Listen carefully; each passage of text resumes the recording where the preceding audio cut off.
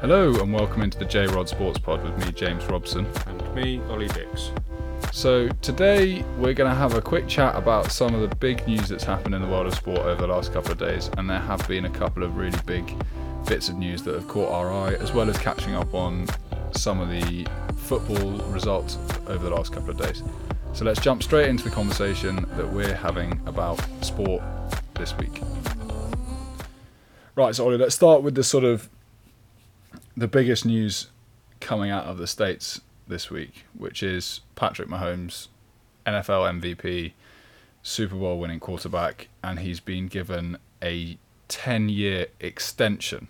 It's not a 10-year contract, it's a 10-year extension to his rookie deal, isn't it? Yeah, so this is one of few NFL stories that spreads the entire world, that everyone is interested in, because it's just such a large amount. So Mahomes is basically signed to the Chiefs now for the next 12 years. So this 10-year extension that everyone's talking about doesn't take place or doesn't start until 2022. And I mean, this is something that we mentioned it last week about Bobby Bonilla Day and things like that. Like, we're quite used to seeing these massively long, huge money contracts in baseball, but in the NFL, this hasn't really been the norm, has it? No, not at all. I mean, there's very few times that a player will be contracted to longer than 4 years, and even rarer 6 years. But over 6 years is just so rare that we don't really have much to go on, and as if this has been a success in the past of doing this or not.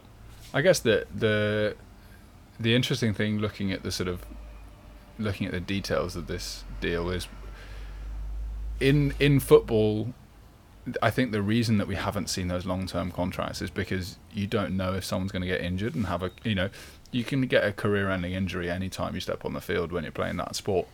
And contracting someone for 12 years, you're relying on the fact that doesn't happen to them. Yeah, well, and the Chiefs and that's part of Mahomes' contract. So actually, if Mahomes does suffer a career-ending injury, the kind of contract is void, and the Chiefs just have to pay him 140 million.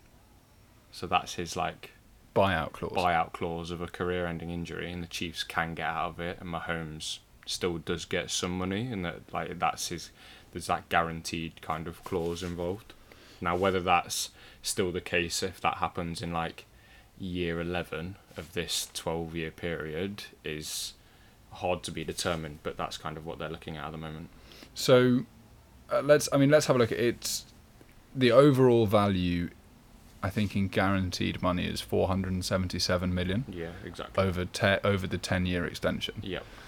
With a possibility of going up to 502 or 503 million dollars. Those are based off incentives that they essentially got to be in the AFC Championship game, and he's got to win an MVP, is it not? Yeah, pretty much. As far as incentives go, usually in NFL contracts they're a bit more particular than this, but with Mahomes it is literally, if he's MVP, like you said, he gets that 477 pretty much guaranteed. If he's MVP, he gets another 1.25 million on top of that, and he gets the same amount if he takes the Chiefs to the Super Bowl. So yeah, so it's as guaranteed money goes, it's almost it's pretty bang on. Yeah, it's almost all there. But I guess the main criticism I've heard of the deal is that could he get more money if he'd have signed a 5-year deal worth half this? Because if you look at, I saw a really interesting thing the other day where, you look at where the quarterback market was 5 years ago, or 8 years ago, you were getting top-end quarterbacks being paid 15 million, and now they're being paid 45 million. Are we going to get to the point in 5 years or 6 years where they're going to be getting paid $70 million, $60 million, and then is Patrick Mahomes, who's being paid 52 million in the last year of his deal? Is he going to rue the fact that he signed this long-term deal? It will be renegotiated along the way. If it looks like he's going to carry on, they'll renegotiate to try and keep him there for more time. They don't want him to hit the free agent market. Yeah, and there's a no trade clause in the contract as well. So neither side from this contract seems to be like, okay, like we want to go somewhere else at some point. Like, you know, they're both committed to Patrick Mahomes being in Kansas City for the rest of his career, pretty much.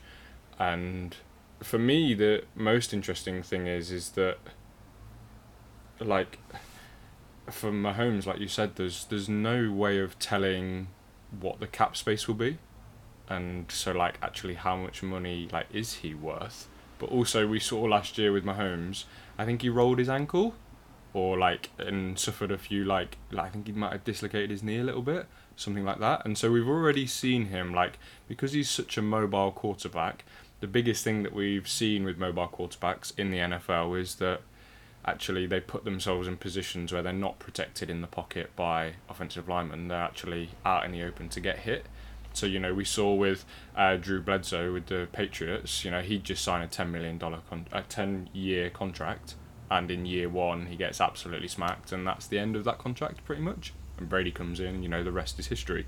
So actually, the same with Mahomes, you know, this is a great contract for him, but next year, like, do you worry about him being hit and that almost suddenly being a bit of a, like, that's the biggest thing that will scare me as a Chiefs kind of fan, or like in the executives kind of bit. Yeah, I think they're going to need a veteran backup there, because they're going to need someone, first of all, to keep him fighting, to keep his spot, because I mean, if you got paid $477 million in guaranteed money, you'd be like, oh, I don't really have to do much anymore. I can kind of just take a back seat now. Yeah. And you rely on the fact that he's a competitor and that he's not going to be like that. But you do also want to surround him with the right kind of person who's going to help him, you know, get the best out of him, but also be aware of the fact that, yeah, he is a mobile quarterback. He might take a hit or two. And I think you're unlikely to get 16 games out of him every season. Well, and you're unlikely for him not to miss a year at some point. And so you have to ask, like, okay, like, how much is that going to hit you? Like, if that's one of the years where he's got, like, in 2027, he'll earn $59.9 million. And that is an extortionate amount, you know? And that's, like, that's close to, like, 30% of your cap space. So, like, if that hits you in that year, and actually that's when it happens, then actually you're looking at something that's kind of very dangerous for the Chiefs kind of paying everyone else. You know, we've seen that, I think it's Chris Jones, a defensive lineman, he's like, I'm not going to play unless you pay me $20 million a year. And now it's a bit like, well, the Chiefs have no money. Yeah. For the next couple of years at least. So actually, when do you start paying everyone else? And that's the thing, they had to sign this long-term deal. And when you look at the numbers, as you said, like, it's severely back-ended. I mean, the last 4 or 5 years of his deal, 2027 he's $60 million, 28 he's 45, 29 he's 45, 2030 he's 50 and a half, and 2031 he's 52 and a half. So the bulk of that money is coming at the end. So that means that they're going to have to really make sure they win early with him, because they won't have the cap. I mean, unless the cap goes up dramatically, they won't have the cap space to be. I mean, like, I think that's where the expectation is, though, from the Chiefs. So, like, I did a bit of researching, and in 2001, the Packers signed Brett Favre for 10 years, worth $11.25 million a year, and the cap space was $60 million. So that's 18.75% of the cap space. Mahomes, over these next 12 years, averages $37.5 million, which is also 18.75%. So I think what they're looking at is, okay, like, obviously that 10-year period, I think his average is 45, not 37. So, like, the next 2 years make a big difference to that.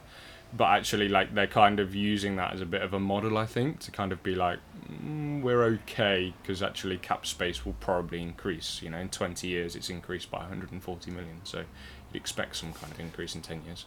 Do we think this starts to become the norm? No. But I think that the only way the only position this becomes the norm for is quarterbacks.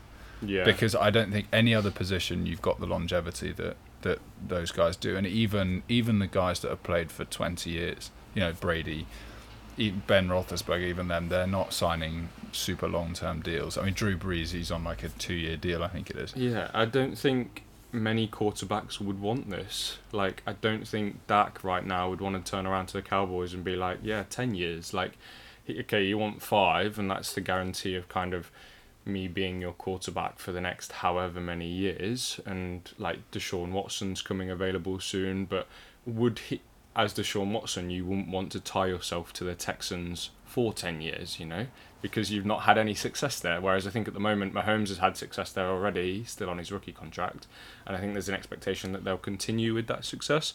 But yeah, as if I was there, like you said, I mean, it's the biggest contract in American sports and probably all sports ever, but I don't think I would take this. I think you have to back yourself that in 5 years' time, you know, a team franchise tags me in 5 years, I would be confident enough that that's going to be worth 41 million. At the moment it's worth 32, so wouldn't surprise me if that was more. So actually you can probably get Mahomes' money anyway, and so I think like it's just very interesting, but I don't expect anyone to sign a deal like this either. Okay, and my last question about Mahomes, which is a bit more of an up for debate question now. You've got 2 of his main weapons coming up for contracts pretty soon. You've got Tyreek Hill and you've got Travis Kelce. Who do you sign there?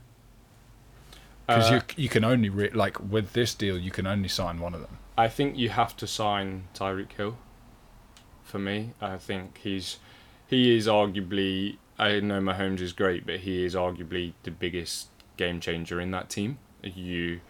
Once he gets going, he is so fast and nobody can keep up with him, and you would argue that if you put him on any team, then any quarterback would look probably relatively good. But actually Kelce, okay, like there aren't many tight ends like Kelce, obviously Gronk, but yeah, no, I don't think a tight end wins you a championship. I think it's nice to have one, but a wide receiver can make a massive amount of difference. Yeah, I think I mean there's that classic footage of the 2016 200-meter Rio final against Bolt. With Bolt, and then there's just a line where Tyreek Hill's fastest time from high school is, and he's in the middle of the pack in an Olympic final. I mean, he is so fast that any defensive strategy is not good enough to stop him just running straight past people. Exactly. You can't play man-to-man because he just burns you. You can't play zonal because you can't give a guy like that too much space. And actually, even if you double team him, play someone underneath and on top, you then leave the rest of the field quite open for actually an offense that does have at the moment someone like Kelce that can punish you. Yeah. And before we move on from the NFL, what we've seen in other sports is players opting out of this coronavirus season. The NFL and the NFLPA are discussing potential opt-out options in players' contracts.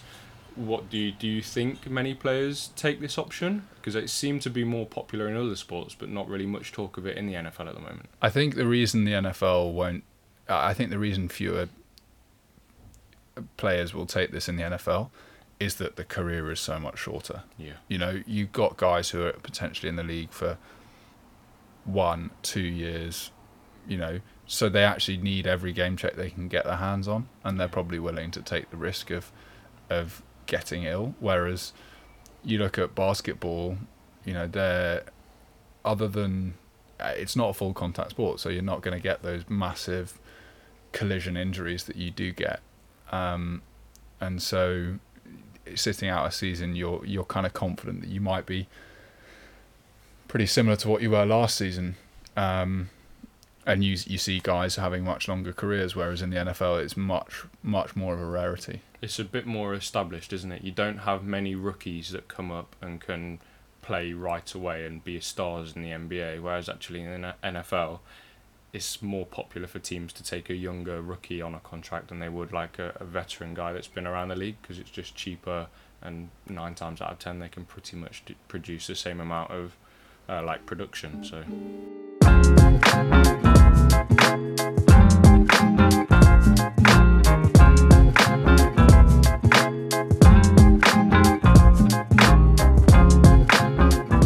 Right, now let's move on from one massive contract to another contract which has sort of sent shockwaves through the Formula One world, and that is that Fernando Alonso is returning to Renault, back where he won his world championships in the mid 2000s. He turns 39 later this month, and he signed a contract of at least 2 years with an option to extend beyond then. Do we think this is a good move for Renault? I think, so like we spoke to some about this, and there are definitely like two trains of thought. It's either, okay, great, you have an established driver that is arguably one of the best Formula One drivers ever, and it only does good things for Renault having someone like that there, or it's actually, why have you not taken this? Why have you taken up the next probably 3 years, 2 to 3 years, with a driver that will be 42 turning 43, like in that age group, when actually there are so many good young drivers, and that seems to be the trend of the like F1 at the moment, is to just bring young drivers up. So why would you not do that? Yeah, I mean, I am more in the second camp there. Like, I think there's so much young and exciting talent out there that Renault could very easily have signed someone for less money.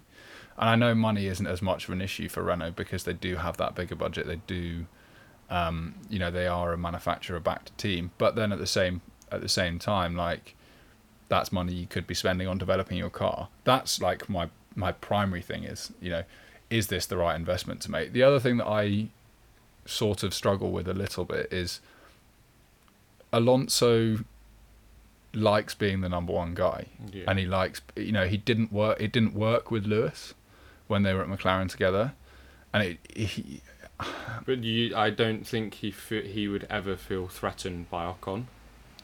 And I think that's what. So I think you don't sign Ocon, like his contract runs until 2022, and Alonso's does as well. So the one good thing is that potentially they have both drivers end at the same point. So if it's not working out, then they can start afresh a bit.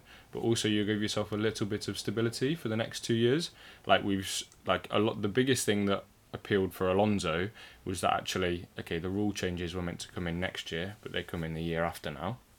Actually, that only helps Renault. Like Sam spoke about the amount of money that teams can spend on their cars, then actually that brings the pack back together a bit, and that's where you start to back drivers who are really good drivers rather than drivers that are in really good cars. I just think potentially he's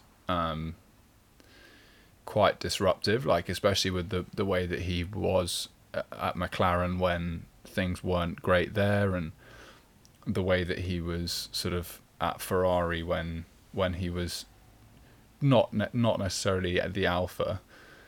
I just think, is that someone you want to bring into your team and you want to have that personality around? Because I think there is a lot of personality there. Also, I know this is dredging up a lot from the past, but I can't get over the Crashgate stuff with Piquet Jr. when him and Flavio Briatore ordered Nelson Piquet Jr. to crash on purpose so that they could take advantage of a safety car and win him a race. The elite end of gamesmanship, isn't it? Yeah, and I've never really been an Alonso fan, and I thought that actually the sport was probably a little bit better without him there. I think there are more sort of vibrant and exciting and young and captivating talents and personalities out there for us to get involved with, and I feel like, is he kind of clinging on to the fact that he won a championship what will be 15, 16 years ago? Yeah, gosh. I think the one thing to note as well is, for me, the biggest thing that probably isn't being talked about is, and I don't want to talk about him too much, but actually what does this do for Vettel? So we spoke about last week how Renault was actually seemed to be the only feasible option for Vettel because financially they can afford him. Well, now Renault have no spaces taken up, so actually Renault have all their spaces taken up. So actually Vettel now is at a point where he might have to go and do what Alonso's done. Like in the last 2 years, Alonso's won the 24-hour Le Mans with Toyota. He's won the FIA World Endurance Championship and the 24-hour Daytona. So it's not like he's not been racing and he's just been sat on the couch. But actually, it might be something that Vettel also has to go and do and be a bit like, oh, right, I've got to take some time away from Formula One and then come back when there's some seats available. Yeah, maybe, I mean, I guess we'll see. I was... I think it's just an opportunity missed for Renault to get someone young and new in the sport, especially with everything that's going on in the world at the moment. Like there was an opportunity for them to promote diversity, pick someone different, pick someone who they've had in their driver lineup potentially for a while, or go into the lower formulas and find a gem that the Formula One world needs to see. And it seems like they've gone for something which sounds like the safe option, but I'm not sure whether it really is with his personality. Yeah.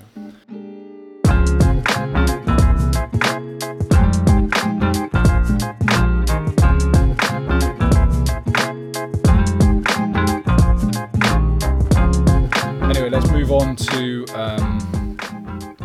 the NBA now, because teams have started to arrive in Orlando, and there's the classic sort of picture of a bubble meal, which has gone viral of everyone sort of commenting how awful it is for these NBA players. Now, I mean, when you scratch the surface a little Except bit for more, LeBron, he's probably got his private chef. When you scratch the surface a little bit more, you realise that okay, that was a afternoon snack that was sent out to welcome them when they arrived at 3 PM, and it wasn't their dinner. But there was this sort of fire festival comparisons when people were given awful food.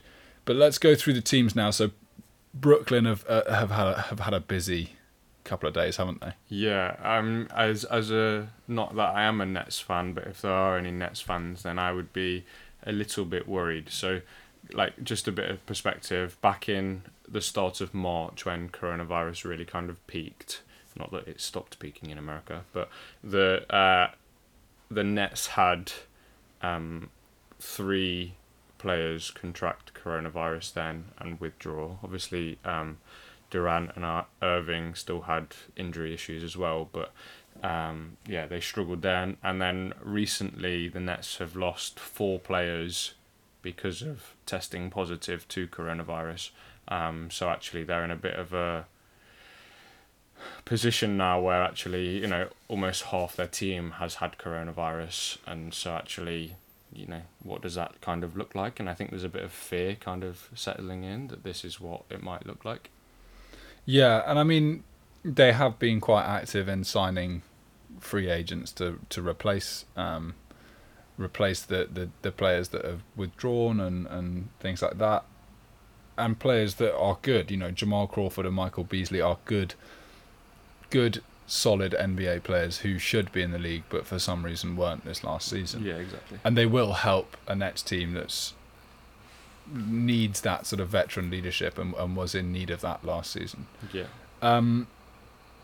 Do we think they're going to withdraw though? Because we have seen an MLS team, FC Dallas, saw 10. I mean, they had 10 players test positive and a coach, and have subsequently withdrawn from the yeah, I mean the MLS kind of kicked them out almost as well, shoved them out a little bit. And I think the thing that I fear with the NBA and the Nets at the moment is actually other teams not really wanting to play the Nets, because we spoke about how all NBA teams will have 3 scrimmage games before the proper games start again, and the Nets play the Pelicans, the Jazz, and the Spurs.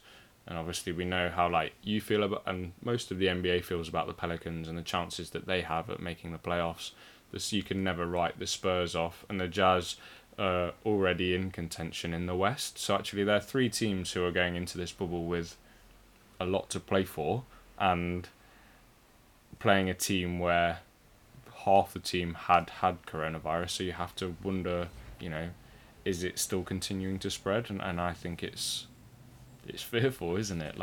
Do you think we see a scenario where those teams actually choose not to play their stars against the Nets because they're concerned that any of those players might get coronavirus. Like, could you see, like, it kind of goes back to what we were discussing the other day with the NFL preseason. Like, you have the preseason there to get your guys in shape and get them game ready, but also analyze the guys who are lower down the roster. Yeah, I mean, do you play Zion in that scrimmage game? Like, for me, like, you either play it like full strength, and like, NBA rosters aren't really deep enough usually to like play an entire team like for 48 minutes and not have to use like your starting lineup. But for me, like, so you either play it full strength or you don't play it at all, and like that's where I think there'll be definitely some discussions going on as to whether the Nets should be involved or not. I mean, they're the current 8 seed, and obviously we've only got 9 invited in the East, so actually the Wizards are the lowly Wizards actually in for a bit of a treat and getting some kind of NBA playoff experience. Yeah. Do you think if the Nets do pull out, the NBA would look to bring the 10th seed in just to try and get someone involved for that? I mean, there were talks, I mean, we haven't mentioned this, but there were talks actually of the remaining 8 teams that haven't been invited to this Orlando bubble actually having their own little bubble in Chicago and doing like a own little like playoff series, like whatever that would look like. Do you know when you used to be like under 15s or under 9s or something, and it was like the plate champion, like, you know, you got to go for the trophy, and then there was the plate, which was just all participation. Like the bottom teams who got just so that you got to play in the plate final. Yeah, I mean, I don't think many teams were keen on that, if I'm being honest with you, and many players didn't really want to go into a bubble in Chicago just to play crap basketball. Yeah, if we're being honest, like that would, you know, obviously the NBA is very elite and there's no way that we could play in it, but like it's still poor basketball. And so actually I don't know whether they would bring it up, because now you've got to introduce a whole new quarantine period for all of these teams. You don't know, you haven't really probably been tracking them as well as you have the teams that were expected to invite. So actually there's still a lot to play for in the East when it comes to seeding, so they might just play those games and hope that that's enough for teams to stay competitive. But yeah, I wouldn't be worried about the Nets had the MLS not already in Orlando in their own little bubble, had already not like kicked out FC Dallas and kind of made a point about that. So it's definitely intriguing to look to. Yeah. And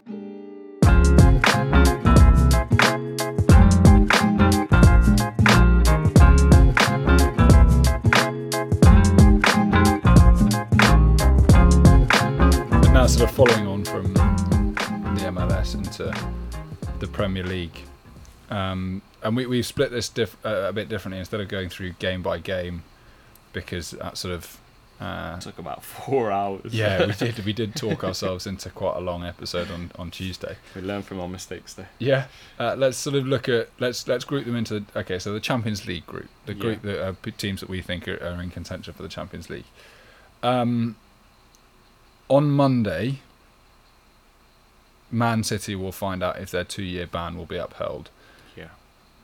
So, not something that we'd mentioned before, and no. I think it's kind of slipped past me. And then, I think it's important. I was watching the Chelsea Crystal Palace game, and it was important for them. Like, teams need to know these kinds of things, because actually it's a massive difference. As if Man City are going to be in the Champions League, then it's only top 4.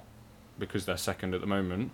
If they aren't in the Champions League, then actually it'll be top 5, and Man City kind of get void a little bit, so it pushes everyone down a little bit. And I think this is a punishment for their not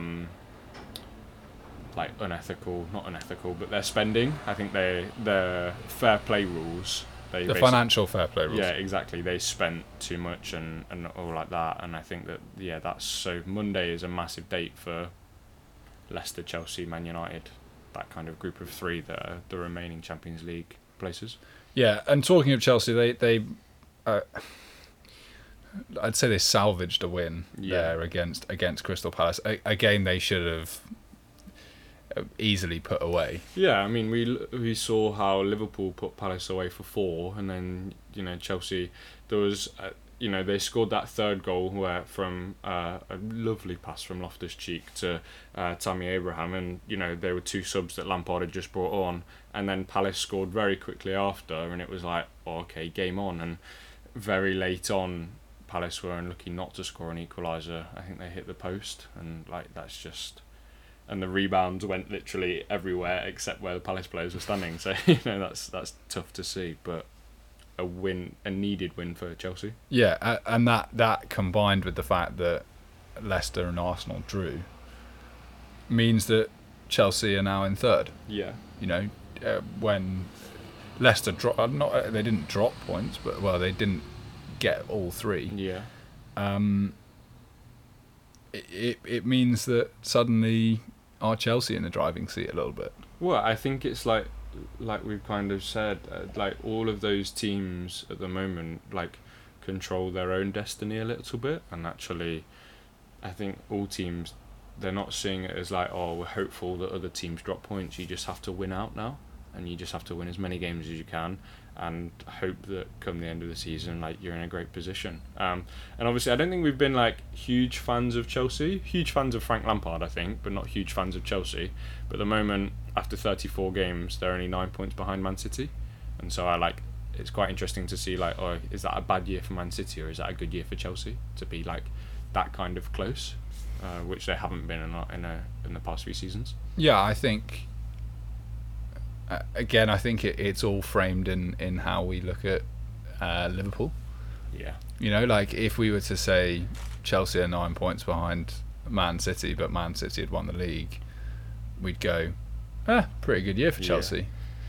Yeah. But now that City haven't won the league and they're so far behind Liverpool and Chelsea are only 9 points behind them, we think, maybe, okay, is this... I mean, I'm not going to say 32 points behind Liverpool, so it's... I'm not going to say it's the beginning of the end at Man City, because we're not that... we're not going to go down that doomsday sort of... They don't happen like that here. But, is this a sign that actually maybe the news that's coming out on Monday, all the stuff that's going on behind the scenes with that kind of thing, and could that be playing on the minds of not only the City players but Pep as well? Well, I mean, it might be hard to attract players in the next 18 months probably to actually come to Man City to play Champions League football, because obviously if they're not in it, then all top players want to play Champions League football. So if they're not there, the only thing though I would fear is that this makes Man City even stronger in the league. It wouldn't surprise me that actually, not having to travel midweek and they get to play their best team every weekend, that's going to be a strong Manchester City team. And on a bit more of a personal note, do you think I'm now looking in my rearview mirror at a corner that Arsenal have turned under Arteta? Personally, I do. I'm not sure that it was a red card. I thought he was quite unlucky to get a red. And on the opposite side of it, I feel think like Vardy was quite lucky not to be. Yeah, I mean the stud marks that Mustafi had in the side of his head, I think, are quite prominent. So it's surprised that VAR picked up on the other challenge and not Vardy's. But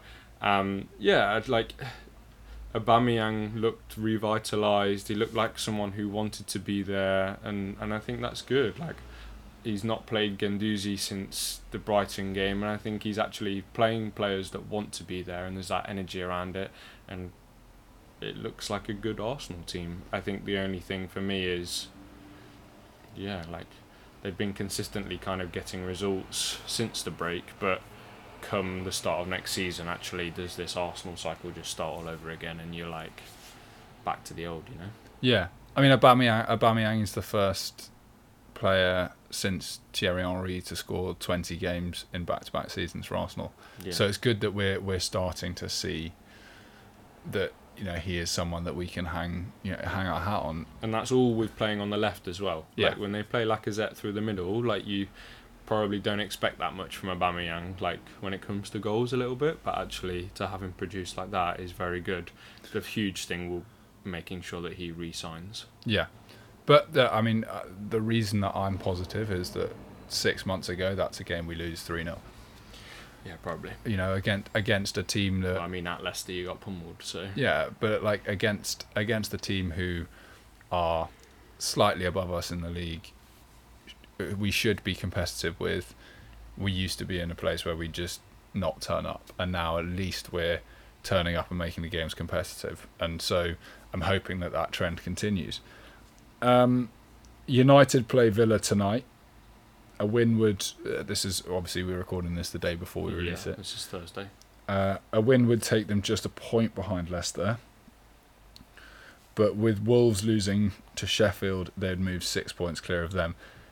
So, do you think a win tonight seals them with a top 5, potentially Champions League football? I think so. I think they, with 4 games left, 5 points is... And a Man United team playing as well as they are at the moment, I think kind of puts that Europa League battle a bit behind them. And the only hope for Manchester United is that actually this Man City ban gets upheld.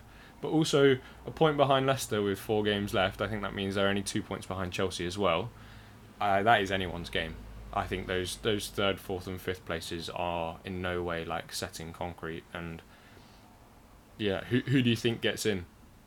If assuming United have won Thursday evening, who do you think gets in? And are we assuming that City... No. Just give me 3rd. Well, give me 3rd, 4th, 5th. 3rd, 4th, 5th. I think Chelsea, Leicester, then United. So you think it stays as it is? Yeah. Gosh, yeah, fair. Because I think everyone say, I don't think that's necessarily a bad result for Leicester. Actually, if you were to say your...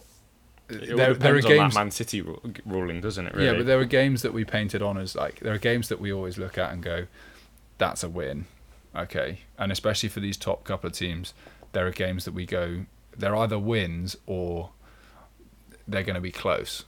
And to come away from the games that are going to be close with a draw is better than a loss, so much better than a loss. Yeah. And to keep it ticking over. And I think that's a level of maturity from Leicester that only comes from having been in that situation for the last couple of years. Yeah. And I think that's finally them showing that actually they can play probably not up to their standard, but still get a result that doesn't move them too far backwards. I think, for me with Leicester is that actually, what they don't need again is another big season. They need to consistently improve. The year before they won the league, so 14-15, I think they were 14th. They win the league. The year after they won the league, they finished 12th. And so actually, and then I think they just steadily improve. The year after that, they finished 9th. And so actually, you want them to trend in that top 6 area for 2 or 3 years, play some Europa League, establish yourself as a club that players want to come to, and then you can start thinking about bigger things. Where it seems like they can either, they're a mid-table team or they're top of the league. There's no in between at the moment, and I think that's hard to balance. It almost seems like they're trending in the right direction, and they accidentally won the league one year, completely out of the blue. And actually, if you take out that and put in a 13th place that year, 14th, 13th, just 12th, slowly 9th, edging yourself up the league. That's the way to do it, and that's the way to build that good foundation. So the other thing, and obviously we called it the Champions League group, but then just below that, you've got the Europa League group. Five teams in 5 teams separated by 5 points. Yeah, I mean, just as absolute carnage, just as close. I mean, and the thing as well. So Tottenham play Bournemouth Thursday evening as well, and if they get a result there, that potentially takes them above Arsenal, and means that there's assuming that happens, there's Wolves on 52, Sheffield United on 51. Tottenham on 51, Arsenal on 50, Burnley on 49. I mean, as an Arsenal fan, we just spoke about you turning a corner, but that isn't the most... They're not the teams that you want to be surrounded by, is it? And that's kind of scary at times, but that is just such an exciting team, especially if the Man City ruling goes in favour of Man City. You assume that Chelsea, Leicester, Man United take up one of those Europa Leagues. So there's actually only 2 spots And I think that's how those teams have to play at the moment, that there are only 2 spots for Europa League, and 5 doesn't go into 2, unfortunately. Yeah, and I think you just got to, if you're in that group, you kind of got to put the whole Europa League thing to the side and just go Just win as many games. Many games, get as many points as you can, because there's no point in wasting time, wasting energy, thinking, oh my goodness, are we going to get into the Europa League? Are we going to be playing European football next year? Yeah, no, I agree. And I think it we keep saying it's making the end of this season absolutely fascinating. There's so much to play for all the way through. And speaking of all the way through, the relegation battle is still as hot as anything, even though it's slightly less elite football. Yeah. It's still, my boys at West Ham finally lose a game. 1-0 to Burnley, which again, when you say that Burnley are 10th, not a bad or something, okay, fair enough. You lose 1-0 to someone who's fighting for Europa League. Yeah. Brighton lose to Liverpool, and Norwich just can't seem to make anything stick. And we, not that this is any surprise, but we'd kind of called it for Norwich anyway. But if they're ever going to win a game, then it was going to be a game against someone who's nearby, like Watford. And actually, that's Danny Welbeck with his overhead kick saving them and winning those 3 points. That's absolutely huge for Watford.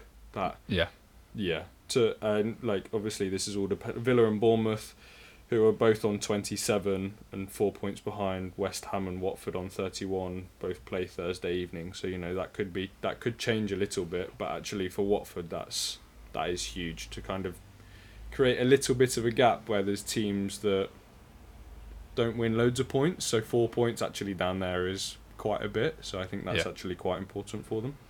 Yeah, and with the games that we got to look forward to this weekend, we got Watford against Newcastle, Norwich, West Ham. You got Liverpool, Burnley, and Chelsea, Sheffield United. But that Watford, Newcastle, and Norwich, West Ham games, if Watford can get anything out of that Newcastle game, and I would back them to. I mean, Newcastle pummeled is probably fair. Got pummeled 5-0 against Manchester City. So actually midweek, so they're not exactly a team that's brimming with confidence. Flying, even though they're going to get De Bruyne next year. Heard it here first. So and look, there are some exciting games. So actually, looking through Watford, Newcastle, what do you think? Who wins and what's the score? I think that might be 1-1. 1-1, yeah, fair. No. I just think actually after a pummeling that bad, there has to be some level of bounce back. From nothing to play for? Potentially, but then also they're aware of the fact that there might be a new situation starting next year with the ownership and everything like that. And if I was in that organisation, I'd be telling every man and his dog that you're playing for your job here, because they're going to come in and make changes, and can you convince them that you're necessary? A big game for your West Ham away to Norwich. I think assume a win. I think assume a win, and that would mean mathematically, I think that would put Norwich out. Down, which is obviously a big game for them. I mean, not that we see them escaping, but it's never nice to see a team actually get relegated. No. And then back up to our top area, big games the Burnley-Liverpool game is important for Burnley, and then Liverpool 4 games left, need 9 points to get 102 points and break the Premier League record. Actually, 2 teams that now both have something to play for, I think, a little bit. Yeah, and I think this is the term that they were using in the NFL as a trap game. Yeah. And I think this is an absolute trademark trap game here for Liverpool. They need to make sure they keep the foot firmly on the pedal here, because any flicker, Burnley are a team that are where they are in the league for a reason, and they can take those big moments and cause an upset when they need to. So what, you're saying Burnley win? No. I think it'll be like 2-1 or 3-2. Like I think they'll give Liverpool a scare. Yeah. Okay. Good. And then our penultimate game to look forward to before the next podcast, Chelsea Sheffield United, a big game in that Champions League, Europa League bit. What are we saying? Yeah, and again, like this is. Ask me after the City game, I'm like, well, Chelsea are going to walk this because they just beat City, and then you see them against Palace and you go, actually, that was a little bit lacklustre. And especially with Sheffield United beating Wolves, you're a bit more confident in them after their slow start to the restart. Yeah, so it's like what Chelsea's going to turn up, and I back a better Sheffield United side than we've seen in the last couple of games. I wouldn't be surprised by a draw there. No. Which isn't good for either team. No, not helpful. Yeah. But and then our last game to look forward to, Super Sunday, Spurs play Arsenal, the North London derby. I'm going to go out on a limb here. I'm going to go rogue. Spurs win. No, I'm going to say I think we're going to win about 11 or 12-0. I think we're just going to absolutely start to finish. I think Aubameyang's going to get 7. 7. Who scores the other 4? Huh? Arteta. He's going to sub himself on. Player manager. but in all seriousness, like a big game for Europa League group, like especially like assuming that Tottenham win Thursday evening, then actually like that. Yeah, the games, like we keep saying, games mean more and more each week now, and a game like that is always exciting, but now even means even more. I think, especially with how the Tottenham team has been playing of late. I think I don't know whether it's just because I'm an Arsenal fan, but I genuinely think Arsenal will win this because I think they've had that slow start and they've found their footing, and that confidence has to be building, and it's not like they did have a bit of a dip after the quarantine, but it was a situation where looking at it now, it looks like it just was the rust that needed kicking off. Yeah, that's fair.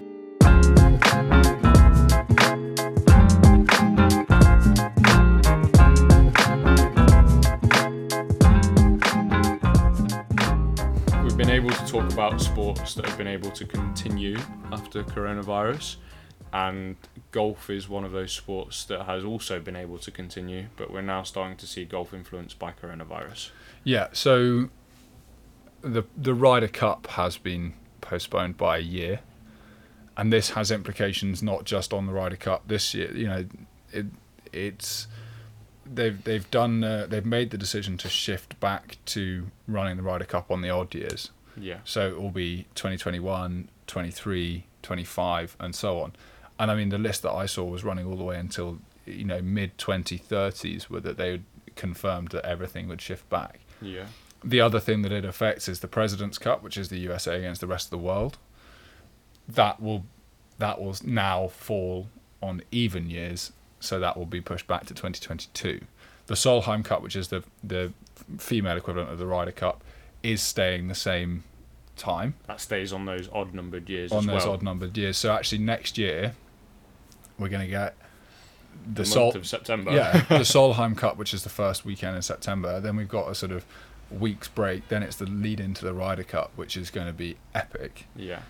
Both of them happening in the States. Both of them, it'll be an awesome time for golf. And I think the unique thing that this is allowing is for golf to start marketing them as one event, not one event, but sort of joining them together.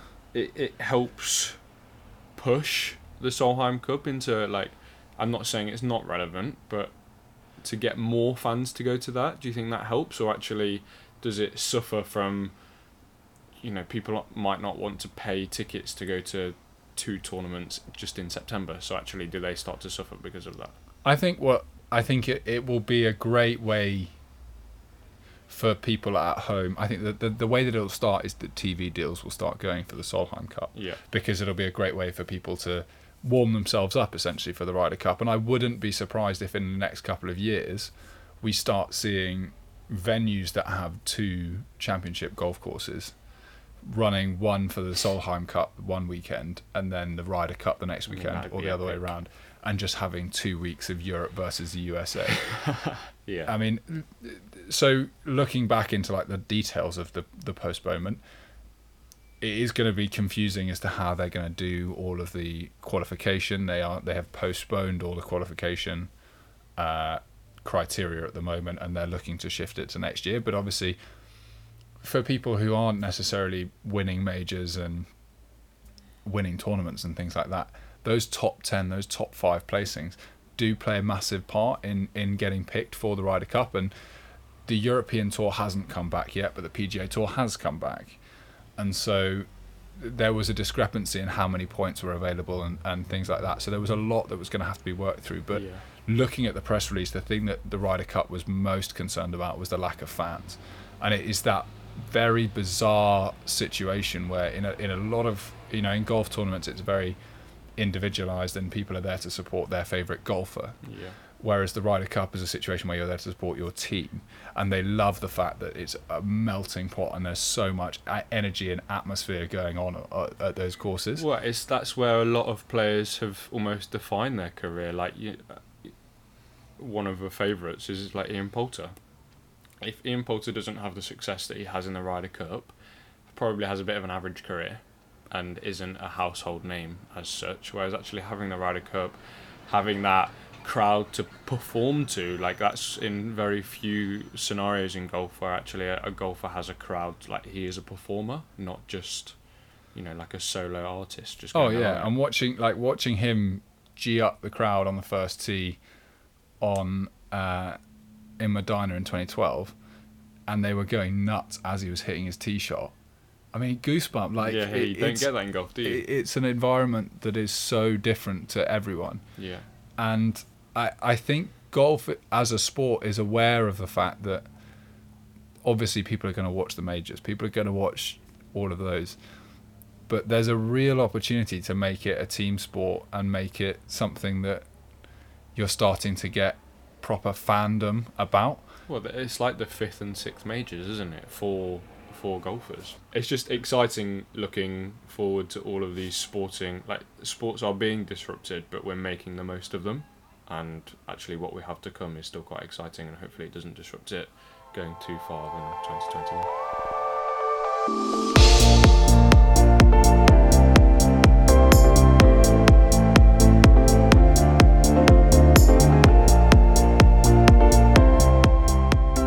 Thank you very much for listening to this episode of the JROD Sports Pod, where we looked over the biggest news in sports over the last couple of days. On Tuesday, we're going to be looking back at the big Premier League games that we mentioned that are taking place over the weekend and any other sports news. But until then, please make sure that you subscribe, follow us on social media, and let us know if there's anything you want to hear.